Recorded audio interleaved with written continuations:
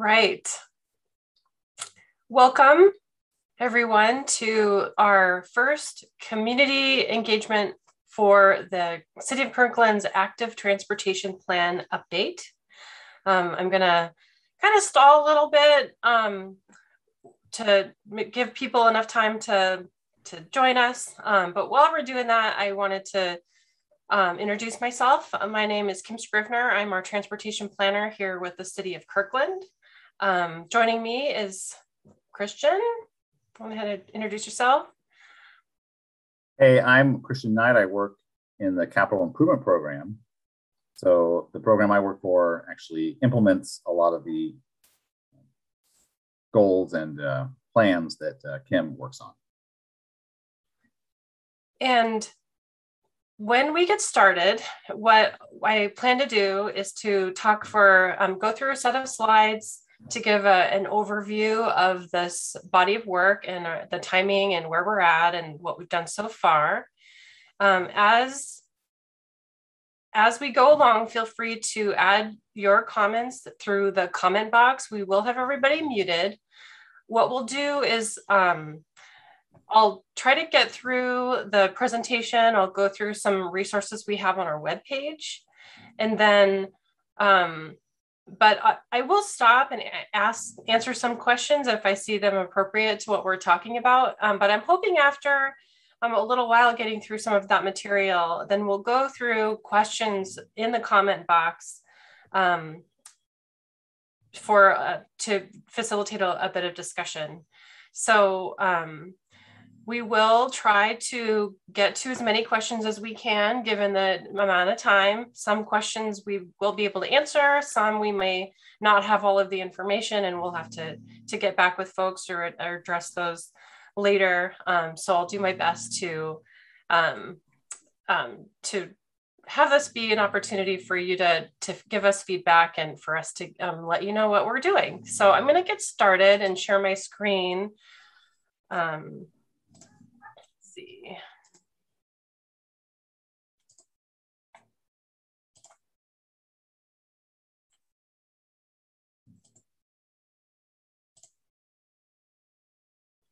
So we are talking about our active transportation plan. Essentially, that is active transportation is generally a more inclusive term for people walking and bicycling and rolling, using whatever form of ways people get around outside of motor vehicles. So first I'm going to give a little background, talk about where we're at in terms of our coordination and outreach, talk a little bit about our policy direction, and then our next steps. So we are updating our active transportation plan. The last time this was updated was in 2009. And then a lot of those goals were brought forward and slightly updated in our 2015 Transportation Master Plan, which will also be updated next year. So when we talk about walking, just want you to know we're not just talking about sidewalks. We're really looking at a host of ways that people can navigate our city, and that includes looking at crossings, looking at lighting, and that's along corridors and also at crossings. We look at access to transit. The bottom picture on the left is really another example of how to facilitate crossings. That's called a pedestrian refuge island, where as people cross the street, if there are a number of lanes, this is one way to make people a little bit safer. Also looking at other low-cost implementation that can help provide more space for people and to try to separate people as much as possible from motor vehicles. And also looking at ways that everybody can navigate the city regardless of their various abilities. And then when we talk about bicycling or rolling, we are looking at our bicycle network, and I will share more details about that tonight. But we also look at, again, access to transit, how we can better count people both walking and biking, looking at signal technology, and technology is both for walking and rolling. ways that we can manage our intersections. So there's a host of things that we are looking at that we generally look at as a city, and also ways that we can improve what we're doing in our policies through this active transportation plan update. This is one of the reasons why it is so important in Kirkland that we take a look at this plan. 62% of our fatal and serious injury crashes are walking and biking related. In Kirkland, our city actually does have lower crash rates overall than our neighbors and other cities of similar population in Washington state. But this particular trend is something that we want to minimize. We want to get down to zero fatal and serious injury crashes, and particularly for people walking and biking, because it is so much more dangerous if they're hit by a car. So I'm going to talk a little bit about our safe and active transportation outreach. So we started this work back in 2019 in coordination with the Safer Routes to School action plans. We have brought an umbrella term, safe and active transportation. We did a lot of outreach initially in 2019, and also coordinated with the Sustainability Master Plan, our neighborhood plans, and our neighborhood safety program. But when the COVID-19 pandemic hit, this plan, the active transportation plan work paused. This is due to staff constraints and redirection due to COVID-19, and to make sure that we were able to move forward with the Safer Routes to School action plans at that time. And so that coordination was just in line with each other. And then the Safer Routes to School action plans went ahead and were passed through council.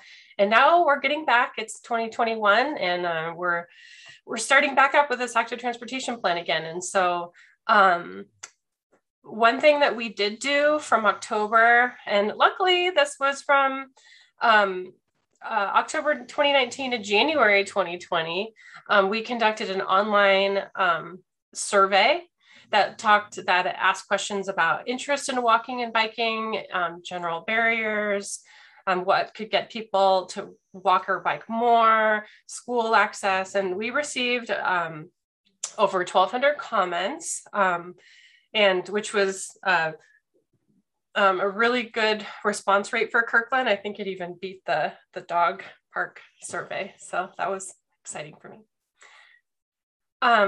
And just a little bit more detail about what we heard from that survey. A lot of people walk or bike for exercise and because it's fun and for the environment. But we also asked questions about kind of what impacts your decision to walk or bike. And overwhelmingly, one of the things that we heard was personal safety from other roadway users. And this is for walking, and even more so for people bicycling. And so we really take that to heart in terms of looking at an active transportation plan that addresses people so that we can make a system that works for people of all ages and all abilities. That's the goal. And so, as I mentioned, that's the goal of our policy direction is looking at design for all people and ages and all abilities. And then we're also looking at how we connect people in terms of access to transit, access to our activity centers, access to the Cross Kirkland corridor and to parks.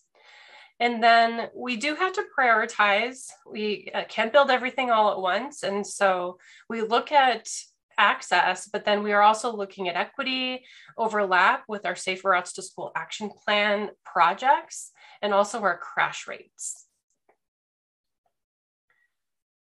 So in terms of the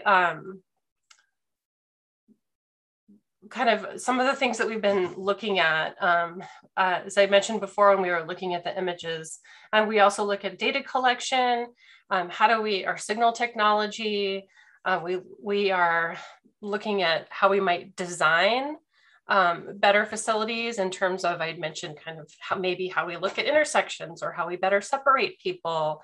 We've been looking at our bike parking policy and how that relates to development. Low cost improvements, and also maintenance is going to be a really big deal. I think anytime we add new paint or new buffers, also maintaining our system, the existing system that we have. And so that's something that we're having a lot of conversations about as part of this plan. So I want to talk a bit about our bicycle network.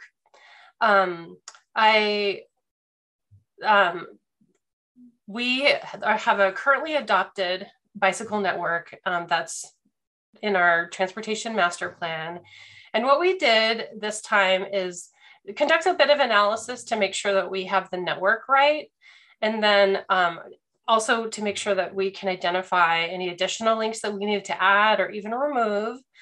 And so the first thing that we did was look at level of traffic stress. And so that looks at the presence and quality of the existing bike facilities we have, the number of lanes on the street, the speed limit, and the volume. And then an additional analysis was conducted that looked at how well is that kind of low level of stress connected. So if you want to get somewhere and 90% of that trip is really low stress, but 10% of that is pretty high stress, a lot of people might choose not to take that trip at all by biking or walking. And so that looking at that unbroken level of stress connections is something that we're looking at. And then we took a step to further prioritize that network by looking at crash rates and essentially the prioritization measures that I mentioned in the previous slide. And then once we are looking at, and then once we have our network and our kind of prioritized areas, that's when we apply the policy. And so we look at a particular project area and really consider, that's when we start to roll up our sleeves and look at design and figure out the best approach to making being able to achieve that all ages and abilities goal. So, and then as we look at our pedestrian network, the first thing, one of the focus areas is going to be looking at our sidewalk gaps and arterials and collectors.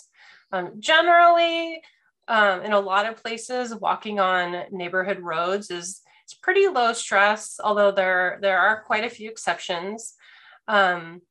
So one example of the kind of how we're reevaluating the goals and objectives in the plan is to take a look at what we've done so far and how we can improve that.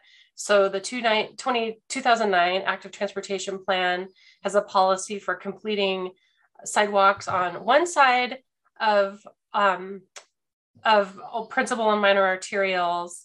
And then what we've been doing is taking a look and conducting some analysis to see, well, what would it look like if we completed both sides of arterials, of principal and minor arterials, and what would that look like if we added collectors to that? And of course, like I said, we can't build everything all at once, and so we can further prioritize those by transit routes or school walk routes. And then in addition, we've got a question sort of on this topic. Sure. It is this. Did you look at how traffic stress will change after traffic is diverted away from the new bike network you are creating? Well, can you repeat that question one more time? Of course. Did you look at how traffic stress will change after traffic is diverted away from the new bike network you are creating? After traffic is diverted away. Yeah. Well, so yeah, the level of traffic stress was really a kind of a one-time look at our current network now, and that helped us to identify parts of the network that we need to focus on for this plan update. So for instance, we have a couple new buffered bike lanes. And so one of the things we asked our consultant to do is to add in the consideration of the quality of the bike facility. So, or through a neighborhood greenway that would reduce the volume. And so that would have shown up in our initial level of traffic stress. This is something that we don't kind of repeatedly do, but it was a tool that we used to help us develop our bike network initially. So I hope that answers that question. Okay, and then we have one more, Kim. Sure. This is it. How does anticipated cost of maintenance for biking and walking facilities compare to maintenance costs for facilities of vehicular traffic?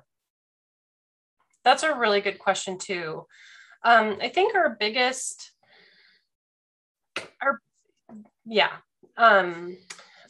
I don't have exact numbers, but I can provide an example. So we have Kirkland's first protected bike lanes on Juanita Drive. And now in order to maintain that facility, we don't have a street cleaner that can fit into the bike lane.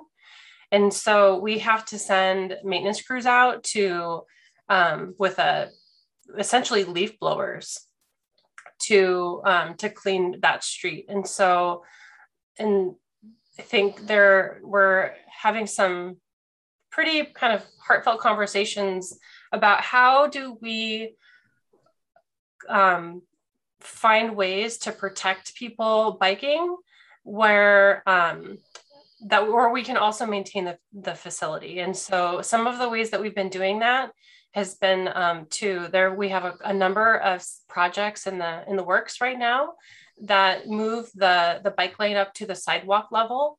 And so that, kind of puts it in the realm of however we maintain our sidewalks, we can still maintain our streets and have our street cleaners come down the street. Also looking at other forms of separation that a street cleaner can go over.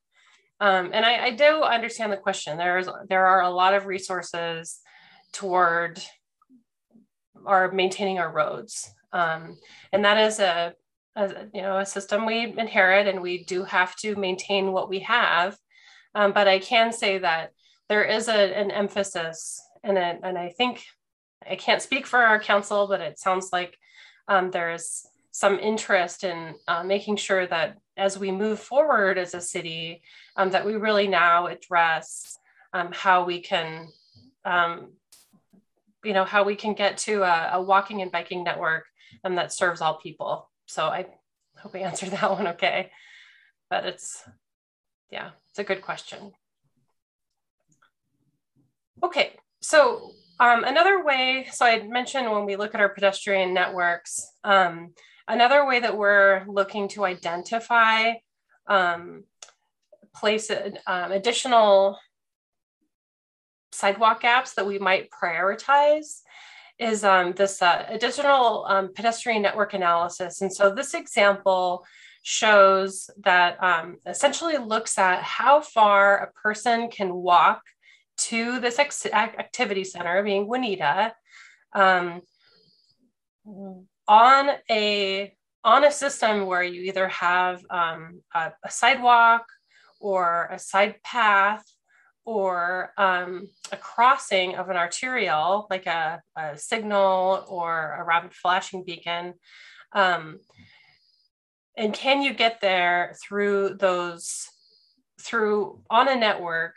And how far do you have to walk? Sometimes you might have to walk around. So in this example, the lighter colors show parcels that where people can access that activity center through a shorter distance. And then the darker color shows how maybe they can get to that activity center, but they might have to walk a little bit longer, either due to sheer just distance or having to take a more circuitous route. But then you'll notice up here in the In the corner, there are some parcels that don't have any color to them. And that means that those parcels would have to walk on places that don't have sidewalks. We are including some neighborhood streets as being kind of okay to walk on.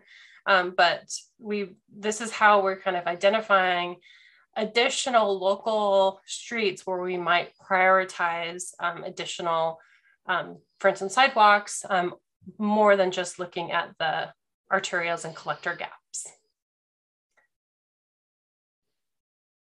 And in addition, we are looking at crossings. So our traffic engineers have already done a bunch of this work and have identified the top 25 crossings in Kirkland based on crash history, speed and volume, and then, what do our existing crossings look like? And then we do have additional crossings from our Safer Routes to School action plans. I will note on this map, there are a couple that we have been funded. I think this is 124th, that were funded as a recent grant, and then a couple additional crossings on Central Way that have been funded as well through other grants.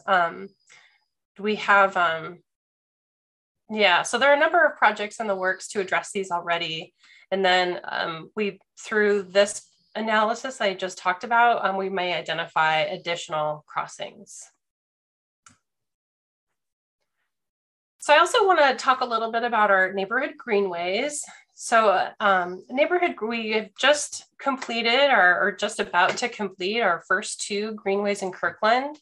And these are a select network of residential streets for people of all ages and abilities to walk and ride. And so essentially these are local routes that and the idea is to have low speed and volumes where walking and biking is prioritized. So most of our streets are prioritized for driving.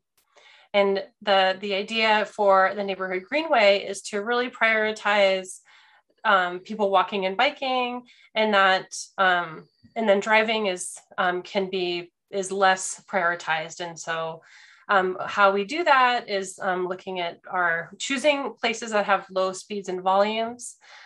We use things like pavement markings on the ground and signs to indicate where the route is so that it's easy to follow. We use traffic control measures, and there's quite a variety of them, to slow vehicles down or discourage driving on a greenway. And then also looking at crossings of arterials. And that's a big one. Oftentimes people will choose to ride or walk on a neighborhood road, but once you get to an arterial, you may have to walk quite a ways around to get to a signal or a safe crossing. And so having the greenways facilitate crossings of arterials is a big deal. And we do have some additional funds for art. And so that's a really great way to bring the community and get the community involved in. We really feel like this is a great tool for achieving a network for all ages and abilities. And I think it's a really great option for Kirkland to really separate people walking and rolling from motor vehicle traffic and speeds. So, excuse me, that was my dog. So when we look at how we implement this plan, as I mentioned before, we're looking at our prioritization framework. Again, we can't build everything all at once. We do have to prioritize. And I can talk a little bit about that more in detail. We are going to create some cost estimates for some of our high priority projects, and that helps us build out our CIP program. It helps us when we write grants. We're looking at other programs for incremental increases, such as our striping program. There's a really good opportunity to, say, buffer a bike lane or add pavement markings where we don't have them yet. And then we can seek opportunities with other programs. So we have our neighborhood safety program. There are some kind of dedicated funding sources for safer routes to school. We can look at the overlap with our Vision Zero plan, which is our the goal for zero traffic fatalities and serious injuries. And we're putting together an action plan for that as well. And we seek grants, and I shouldn't, we spend quite a lot of time doing grant writing. Have to thank Christian and others for that, who spend a lot of time with me and really looking at opportunities for funding. And then through private development, Kirkland is very lucky to have the level of growth that we have. And so as new development occurs, we have the opportunity to require, so for instance, a new home, there's a requirement to put in the sidewalk, and that's how we get a lot of our sidewalks on our local streets. But even larger developments, we even have the opportunity to even require the bike lane, for instance, or the right-of-way for that we can preserve for kind of the future protected lane, for instance. And so there are a lot of opportunities for private development in Kirkland that to help us build out our network. And that's kind of the beauty of lines on the map, if you will, regardless of how they're prioritized, that we can still, require that street frontage through that. So our next steps, we're conducting this public engagement through December 1st. And then we plan to bring back we're going to be going to our Transportation Commission next Wednesday. And then also in the beginning of December, they have a meeting, I think it's the first or second Wednesday in December, with a final draft plan, and then plan to bring this plan back to council for engagement through the winter, essentially. One other thing I just wanted to note, I'm going to pull up our webpage and our bike network map and go over a little bit more in detail, but created this slide for another presentation for council a while ago, and I thought it was good to share with this group. It just kind of goes to show a lot of investment that's happening already. This is our Cross Kirkland corridor. We have the Totem Lake Bridge that is slated to be completed about this time next year. You will start to see some of the foundations put in, and you'll start to see some of the above ground work happening over perhaps towards the end of this year. We have a new 10-foot wide, 10 or 11-foot wide sidewalk on I think that's Totem Lake Boulevard, leading to the Cross Kirkland corridor. And then south of the CKC on 124th Avenue, we have a project coming that will provide protected bike lanes. We're actually going to have a new protected intersection. Wanted to update everybody on the status of the connection to the Cross Kirkland corridor. So this particular section, the unfinished section, section B, is King County owned. They plan to complete this by about spring of next year. We are working with them on a crossing of 132nd. There's an additional crossing related to a development, and then we're also working on the crossing at the what we call the hairpin at Willows Road. And this leads to the new Willows Road connector, which is another 11-foot wide pathway. And that will lead down to essentially the rail line takes 2 tracks in this area. And so what'll happen is that instead of people going north on this track, they'll come down on the Willows Road connector, and that'll connect to Redmond's section. It's called the Redmond Central Connector. And that will be completed in 2024. And so pretty exciting stuff. Really looking forward to people being able to bike all the way out to the winery and the concerts out there. So thought that was something that this group might like to see, just kind of an example of all of the non-motorized work that's happening in Totem Lake. The bottom here is the top half of our first greenway, and then H is our next greenway that we're taking a look at. So I do plan to go to our web page just real quickly. So if you want more information, we have a lot more on our web page. You can find out about more opportunities for engagement. Also happy to come to join any group to come out and talk to more people. Also wanted to point out the story map. So if you go to the bottom of the sidebar and click on the story map link, I'd like to thank our intern, Sierra Olson, who is listening and taking notes right now, who put this together for us. And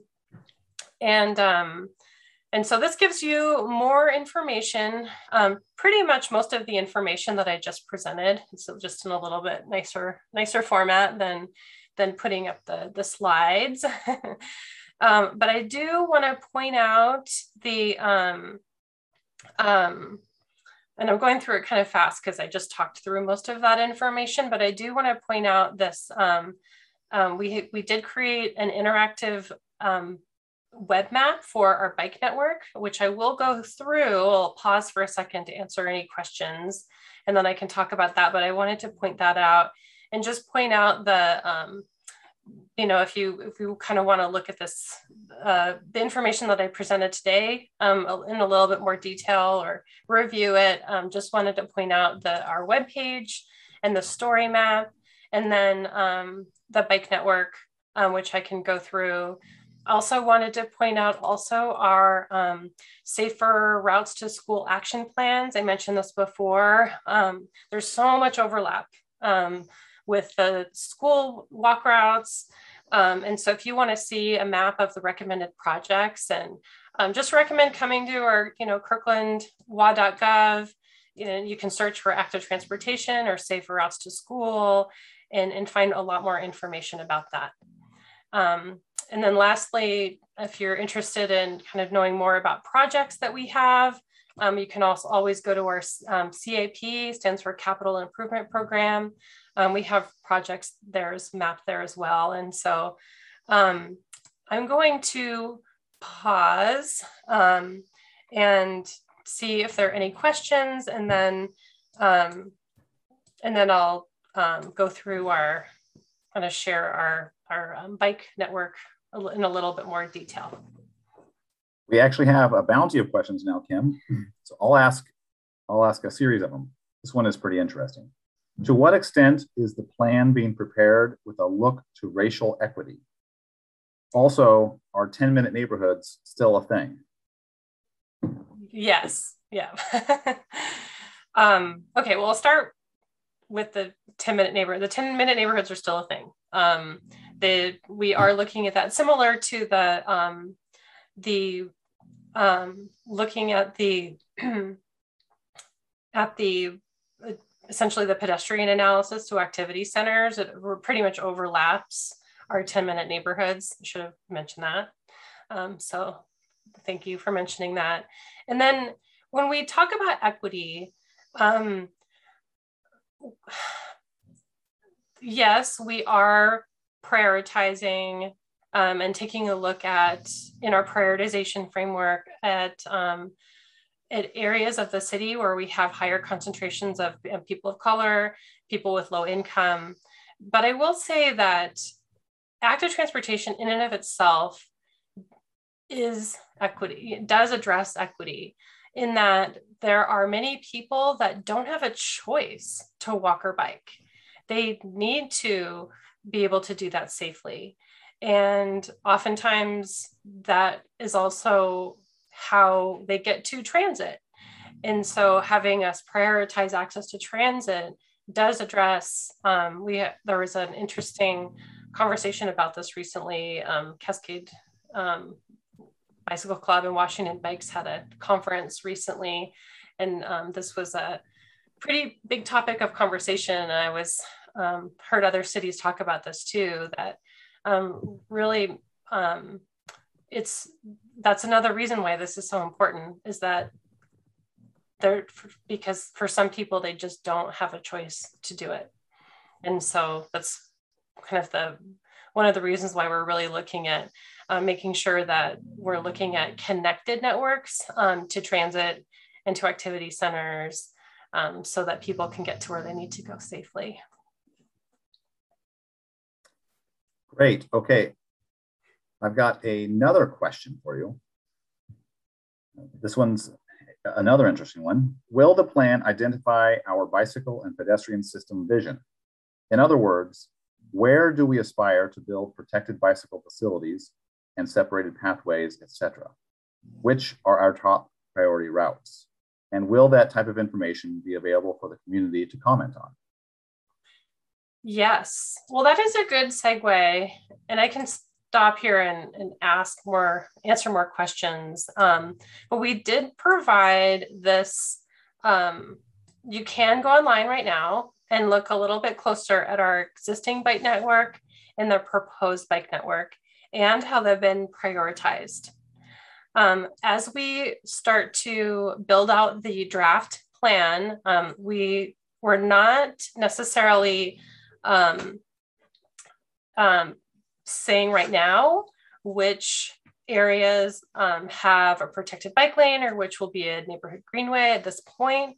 But we will have some idea of that when we release the draft plan for public comment.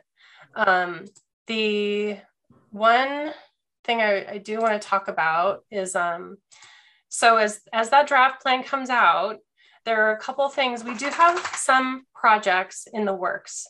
So for instance, we have our Holmes Point study. And so the plan will point to the recommendations from that study. The same thing with, oh shoot, Christian, I keep wanting to call it Goodwill Hill. 131st and 90th. And 90th, yep. So we have been looking at this too. We have kind of this one's a pretty challenging one, but also very, very important connection. Super important to connect from Finn Hill. But if you've taken this route, you know that it's kind of, you have a hill and then a ravine on one side. So it's, so we're looking at a protected two-way path on the inside, on the hills side of that street. And there's kind of there's a short-term and a longer-term option. So if we end up widening that road, then we would make that even better. And so the plan will point to that. 100th Avenue, we do have either protected or plans for protected or buffered bike lanes as part of that project. As I mentioned before, the 124th will have protected bike lanes. We have a new neighborhood greenway project that we're just starting some outreach with right now, and really want to thank the neighborhood association from Norkirk. That's kind of helped. We've been talking with the community a little bit so far about some of the routing in this neighborhood, and we'll do the same with the other neighborhoods this touch. And so we can definitively say that this is going to be a greenway. There are a couple other routes that, so for instance, west of Market, these would be, we did kind of look at, well, you know, how do we find an all ages and abilities route that's all an alternative to Market? So this is kind of an idea where we could connect people straight to the boardwalk. Oh, please don't freeze on me. Where people can connect to the boardwalk, recognize this intersection. Essentially, this is 98th and 116th and Juanita Drive. This corner is really constrained. And so this is kind of one of those pieces where should this property develop, so there's this really tight corner there, and we've kind of squeezed as much right of way out of that as possible. But should that property develop, that's where we can kind of take more of that right of way and really build out some protection there. Thought about, this is kind of another one that's kind of new to this plan, and really interested to hear folks' thoughts about kind of connecting up so some of these would be definitely more greenways. There are a number of greenways that were identified in the currently adopted plan, and we have done some analysis about whether or not they fit a greenway criteria in terms of the speed and the volume. In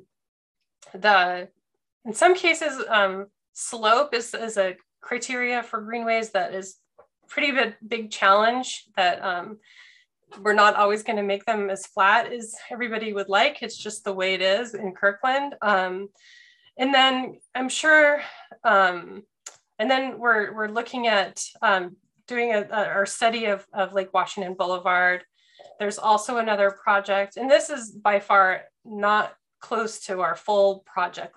These are just some examples of projects I wanted to show you. And then we do also have another project. It's a transit related project on 108th, and that will add protected bike lanes. So there will be some places where we'll be able to definitively say our goal is our protection by our protected bike lane here. There are other, another one I guess is you might share is the access to the 85th station. So the plan, and as the 85th station gets built, the funding agreements are still being signed, but the goal and the plan is to have a separated protected bike path on the south side of 85th. So there will be a number of places, I'm sorry, I'm repeating myself, where we'll be able to say, we want protection here. And we're still taking a look at that. There might be other corridors where we're going to say, we're going to need to study that further. And so 7th is one of them. I think as part of the 85th Station Area Plan, we're looking at kind of protected facilities. The challenge with 7th is that the very same implementation that we've added to make pedestrians safe and to lower speeds, such as the roundabouts and the curb bulb outs, is the same that challenge that makes it difficult to add in a protected bike lane because of for instance, the bulb outs. Would we take the bulb outs out?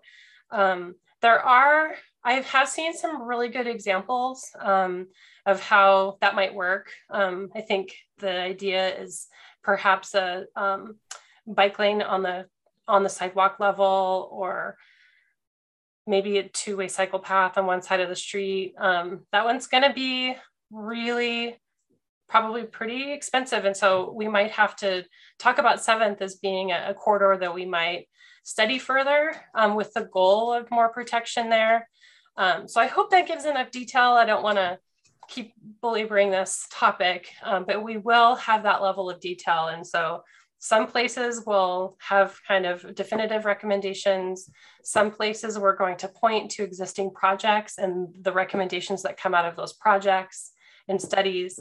And then some places we're going to have to identify that it's going to need further study. Great. Kim, we've got another question that kind of is applicable to just about everything that you've talked about, I think. Yeah. And that question is this: are these priority projects and policies going to be put into form-based coding, since the city seems to be switching, especially in the 85th corridor? This would give these active transportation policies more teeth.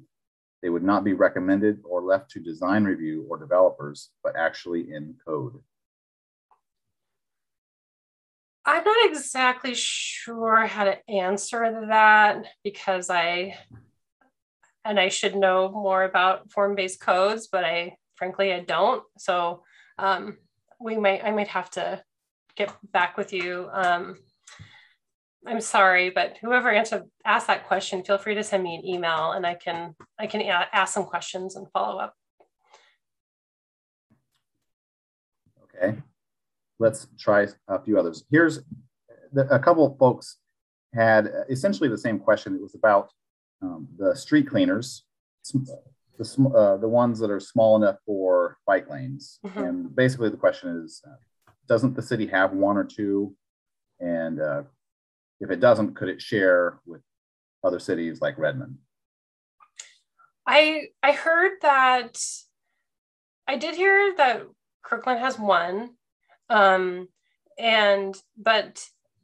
I think that it's not it doesn't, I think it, my understanding is that it's not the most effective. Also, part of I think the scheduling of the maintenance crew to kind of, take it out and then go to our, one protected bike lane that we currently have. They just end up sending a person out with a leaf blower because it's more efficient. As we build out more of our protected bike lane system, we're going to have to address that. Either trade in the one we have and get a better one, or find ways of protecting people that are cleaning our bike lanes using our existing street cleaners. So yeah, we do have one. It hasn't been as useful as we had hoped. And we will be kind of tackling that. And then we had two more questions specific to the component of the presentation about safety.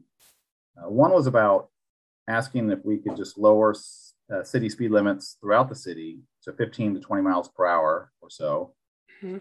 Which is actually consistent with the speeds of e-bikes. And that would allow them to slip in with traffic at similar or identical speeds.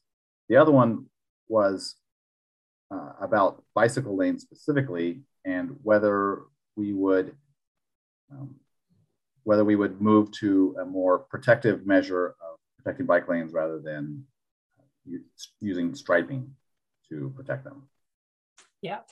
So speeds, as I mentioned before, one of the things that we have are doing is updating or creating our Vision Zero action plan. It's kind of a parallel process to the active transportation plan. Kirkland is a Vision Zero city. We already have a policy in our transportation master plan for the goal of zero traffic fatalities and serious injuries. As part of this action plan, one of the strategies is to look at speeds. And again, I cannot speak for council, but I have heard some interest in looking at speeds citywide. And so that'll be one of the proposed initiatives in that plan that council will look at and deliberate. And I think there's interest as well from my leadership that's a possibility where there are different ways that we can kind of systematically look at our whole system and reevaluate how we're setting our speeds. And it's not just about speed limit setting either. It's about essentially the environment that we have. And so if a lane, for instance, if you're driving and you have a very wide lane, people tend to just feel like they can drive faster. And so one of the things that we've allowed and we've looked at in a lot of places when we build projects, is that we are kind of even just narrowing lanes helps to slow speeds. And that just gives a perception of people that they just don't have that level of room. It's a really good strategy. There are some places in Kirkland where we have very narrow streets, and sometimes we get a lot of complaints. Well, you have these roundabouts, and it's everything's so narrow, And that's actually intentional because it's kind of a skinny streets policy where you have to go slow and you have to look around because the environment's constrained, and that's on purpose. And that's to slow people down and to get them to pay more attention to each other. That has posed a challenge to building out, and that's kind of a policy before we started thinking about protected lanes. If we were downtown Spokane and Tacoma, if you're in these places, you see all those really, really wide spaces, and there's so much opportunity. Every time I visit my parents, I think, gosh, if there's so much room here, there's for protected lanes. And so for Kirkland, yeah, we are definitely looking at opportunities to protect people as much as possible. There are places that make it a challenge where it's constrained, and we're trying to be really creative about that. But yeah, so narrowing lanes, looking at speed limit policy, and definitely looking at being creative about how we separate people as much as possible. Sorry, that's kind of the big goals. Okay, now are you ready for some more specific questions? Sure. Okay, here's one. How are you planning on making streets safer for bikers and walkers, specifically 132nd Street and 124th Avenue? All right, let's see. It's always nice to have a map.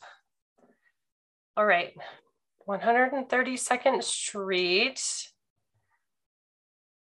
and 124th Avenue. That's this guy right here, right? Am I in the right spot? Let's see. I think so. Come on, street labels. You can do it. Yeah. Yep, that's it. Yeah. So, yeah, we have right now, this is one of the, I didn't map it, it's part of these existing projects I should have. We're looking at a corridor study of 128th Street right now. Actually planning on having another kind of community meeting like this as part of that project, if anyone's interested. Well, we have a web page devoted to that. You could check that out or email me. I can let you know when we have that. But essentially, we're looking at how to make 128th more. I'll get to your question here in a second. We're looking at how to make 128th a little bit more walk and bike friendly in terms of and facilitating transit connections between the 405 freeway station, the Kingsgate Park and Ride, the Totem Lake Transit Center. But in this whole project, we're looking at all of these connections, 120th Avenue, 124th Avenue. And there are a couple opportunities for additional street connections through here. So one of the proposals is to improve the kind of the biking from on 120th and then taking 130th lane and then up 122nd place. There's a new potential street connection in this area. That's kind of the longer term plan for this north-south. We really recognize that this area is a big challenge to get down into Totem, into the village from all the neighborhoods north of Northeast 132nd Street.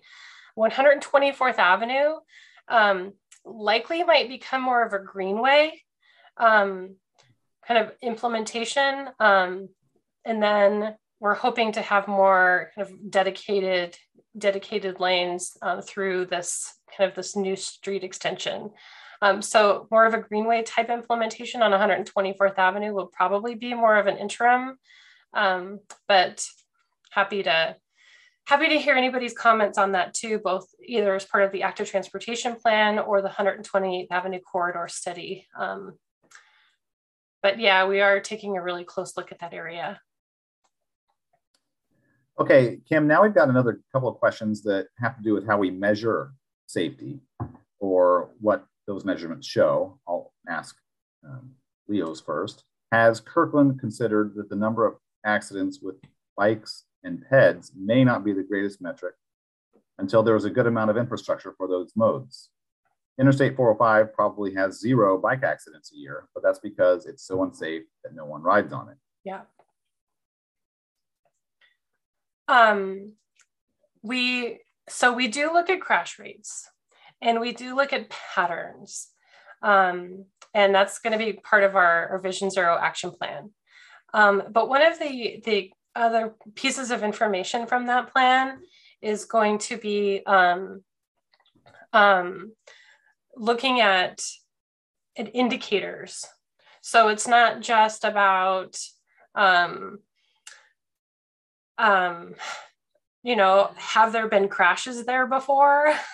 We want to see 0 crashes, right? But we still want to look at safety. And so, for instance, we've noticed that there are higher rates of crashes when it comes to where there are no traffic control devices, or where you have a curve and a slope. And so and this might get into, sorry, this is a little slow. Where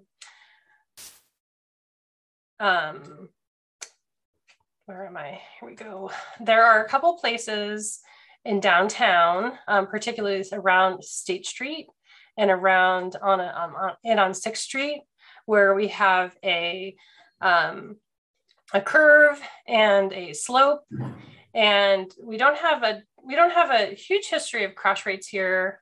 State Street we kind of do, but I would like to use our Vision Zero plan and those indicators as a reason to recommend protected bike facilities around, at least if we can't get them along, the whole corridor, at least around this curve and slope.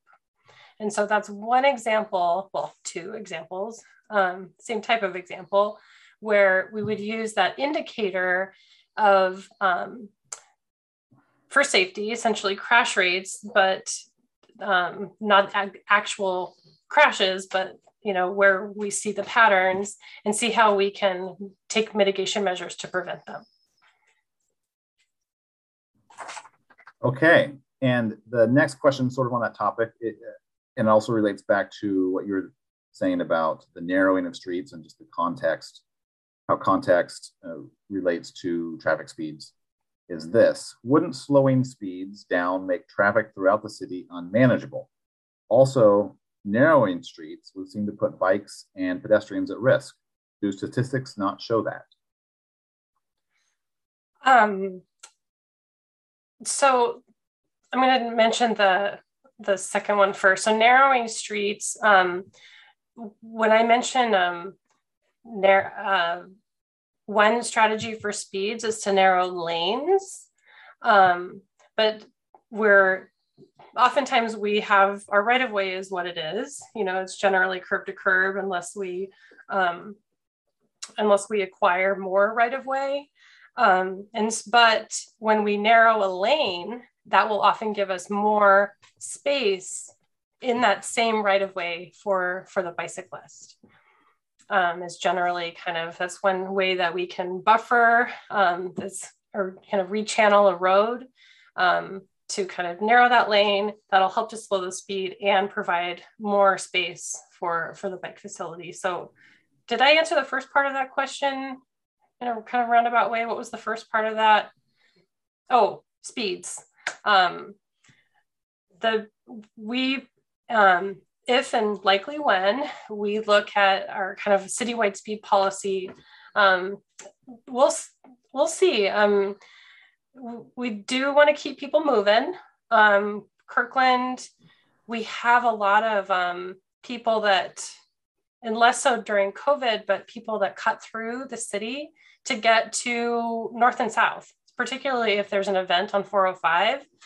Many of you may have experienced this, where if there's a crash on 405, people divert through Kirkland to get up to Kenmore and Bothell, or down to Bellevue. And, there is a goal to keep traffic moving, but, one thing that we have been focused on too is how to get our buses moving too, frankly. So for instance, on 108th, this project I mentioned is actually a northbound transit queue jump. And so that, that gives us a protected bike lane. It also helps the bus jump the queue. And hopefully we can encourage more people to walk and bike and take transit and, essentially, hopefully alleviating some of the congestion. But I don't have a lot of data about how slowing speeds are actually going to slow people down that much. We do want to kind of maintain our signal time. There are a lot of things that go, a lot of factors that go into making sure that our streets run efficiently. A lot of that has to do with signal timing and technology. And so there are kind of a number of factors that we look at. Not sure I satisfactorily answered your question, but hope it did. Okay, so we've got another question here. What impact do these traffic control measures have on emergency response? We work with our fire department pretty closely with our for any type of traffic control measures. Most of the time, if it's a roundabout or or other type of measure, we make sure that they can be able to get around it or drive over it. And so that is a very good question, and we consider emergency response very important. And to try to make sure that any implementation that we do is not going to impact emergency response.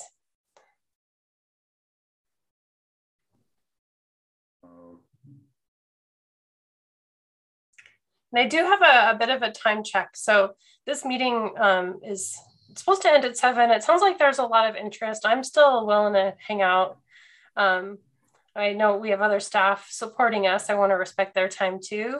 But maybe I can go another 10 minutes, maybe, if everybody wants to stick around. Or Christian, are you okay with that? Yeah, of course. Okay.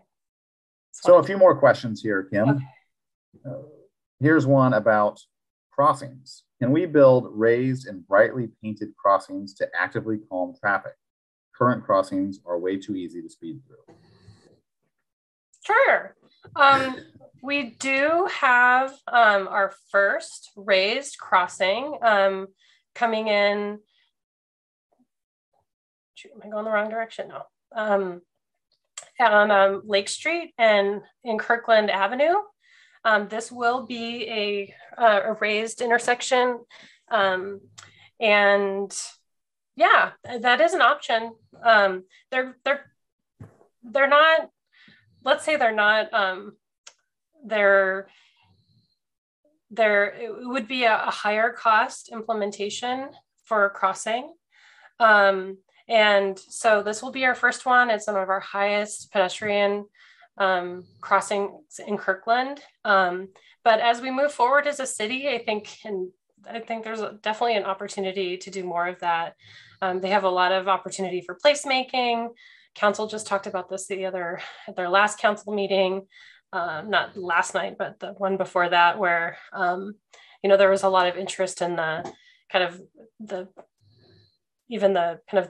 pavers looking nice, and yeah, there's a lot of interest in this one. And the Greenway has also implemented a raised crossing. It's definitely not as busy of an intersection as what we'll see at Lake Street and Kirkland Avenue. But also, Kim, aren't we sort of moving toward implementing more sidewalk level bicycle lanes as well, kind of on this similar theme there? Yes. Yep.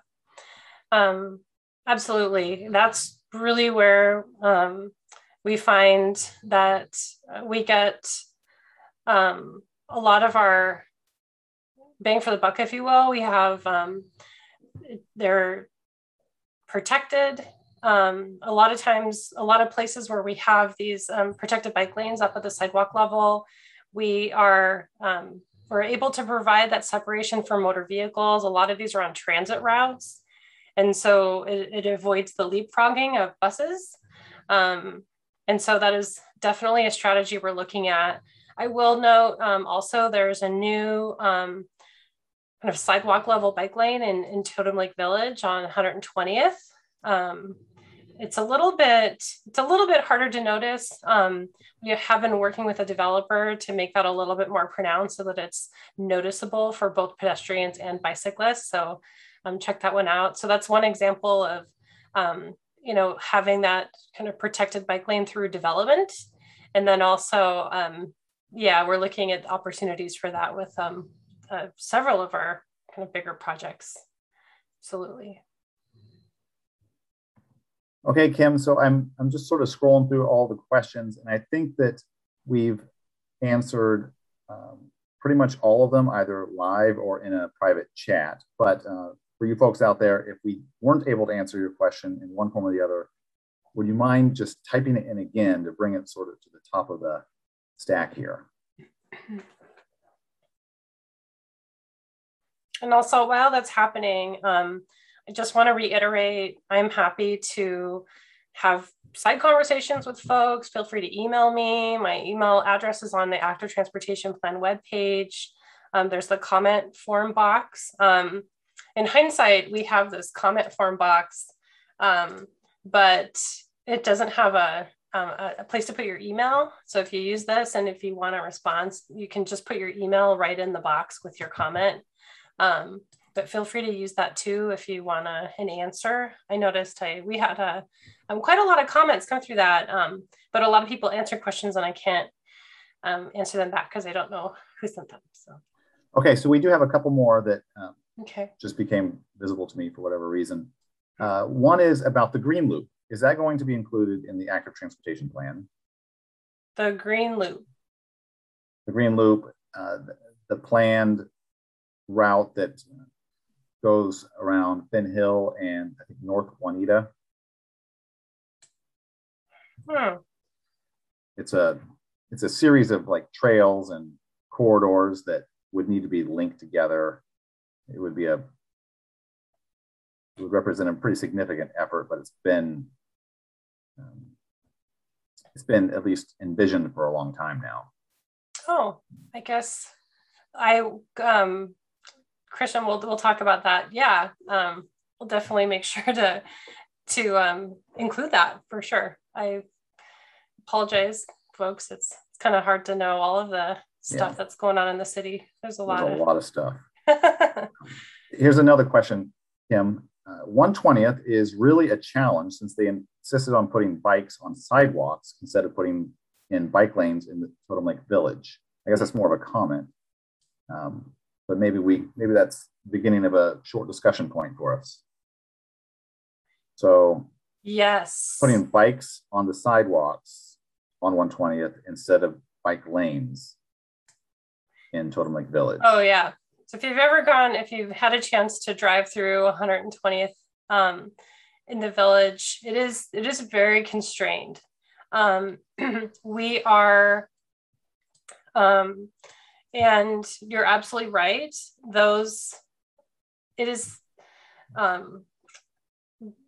How do I say? We are taking a lesson learned from that development.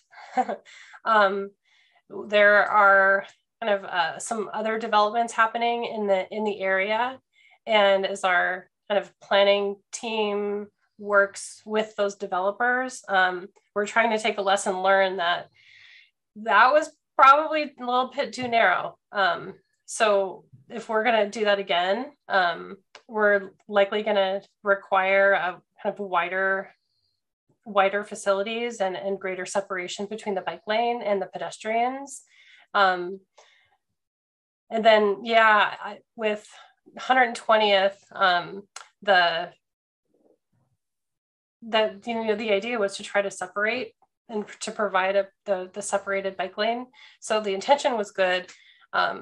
Definitely learning from the implementation. It's a pretty constrained area. One of the things we've talked about of doing a little bit of engagement with the community, both to let everybody know that it's there, but also to just be cautious when you go there, to bike at a pedestrian speed, be cautious of everybody around you. And that's for everybody being in a constrained environment. It kind of gets back to that kind of skinny streets policy I was talking about earlier, where, you just to go slow and watch out for people and make sure everybody's safe. But yeah, we're trying to work with our planning department as if we do that again, we'll want to require more separation between bikes and the pedestrians. Yeah, I'll say that personally, I actually really enjoy riding my bicycle through there, but I'm fairly comfortable riding with traffic. And I know that, certainly not all bicycle riders are. But I think it's kind of a neat environment. Yeah. Here's another question, Kim. Since intersections are the most dangerous place for pedestrians and cyclists, what in the active transportation plan will be addressing this? Pedestrian signal advance, bike box lead advance, no right on red for busy intersections. Those are all possibilities. Yeah, those are all possibilities. And so as we go through all of the specific actions and objectives, those are definitely completing bike lanes to the intersection for one. We have a number of places in the city where the bike lane ends before the intersection, ensuring that future projects make sure that doesn't happen again. Facilitating the connection through the intersection, and in some places maybe even putting green paint or the actual lane through.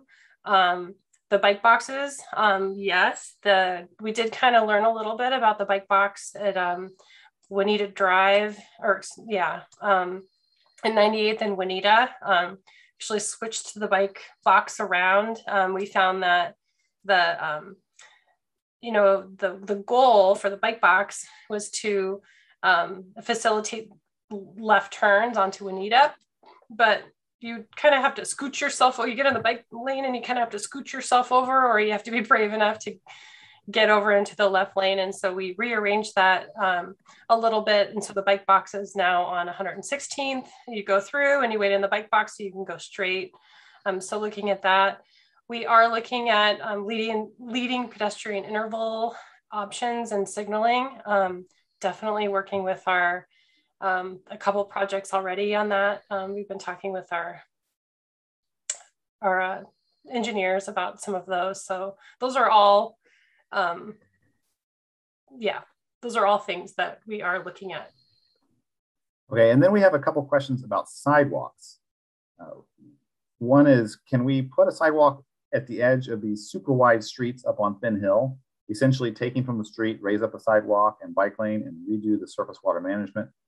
And the sort of part B of that question is, does Kirkland require sidewalks on both sides of the road? Couldn't we get greater benefit to have sidewalk bike lanes on at least one side of the road? The goal is for one side. And then, obviously the other side is something to aspire to, but completing at least one side. So for instance, one of the things we've looked at is in our Safe Routes to School plan, and we're looking at in this plan is, as we look at walk routes, if you have to cross the street constantly to stay on a sidewalk the whole time, that kind of defeats the goal. And I'm not sure exactly which streets that you're mentioning. It kind of depends if we're talking about an arterial or a collector. And they're curbing, like kind of building out and up a sidewalk on its own without it being accompanied by maybe a development or can be a little challenge in some places, and it can be kind of expensive. So there are a lot of places in Finn Hill where we use the extruded curbs to designate the pedestrian walkway. But that's kind of an interim treatment. I think eventually the goal is for, you know, better quality facilities where we can have them. Yeah, not sure if I answered that the best way, but feel free to follow up with me on specific areas if anybody has any more questions on specific roads. Kim, I think that's pretty much all the questions. Great. Well, I love that there's so much interest from the community about this. Like I said, I got a lot of comments through the comment form, and you know, it sounds like there's you know, people really want to get out and walk and bike more, and it makes our community healthier. It gets people out of their cars, which has so many other benefits to our environment. We're talked with a council member earlier this week about how it, you know, transportation is really part of our, a really key component of our sustainability action plan. So really appreciate everybody taking the time this evening to come out and talk with us and ask questions, and happy to engage. Let me know if there are other groups you want to talk to, and if you want to, like I said, reach out to me directly if you want. Thanks everybody so much for all of your time tonight. And Christian and Franz Lombard also is our, he might have wanted to stay anonymous, but providing our tech support tonight, and Christian and also Sierra Olson for our staff for helping out too. So, all right, thanks everybody so much. Have a really nice night. Bye.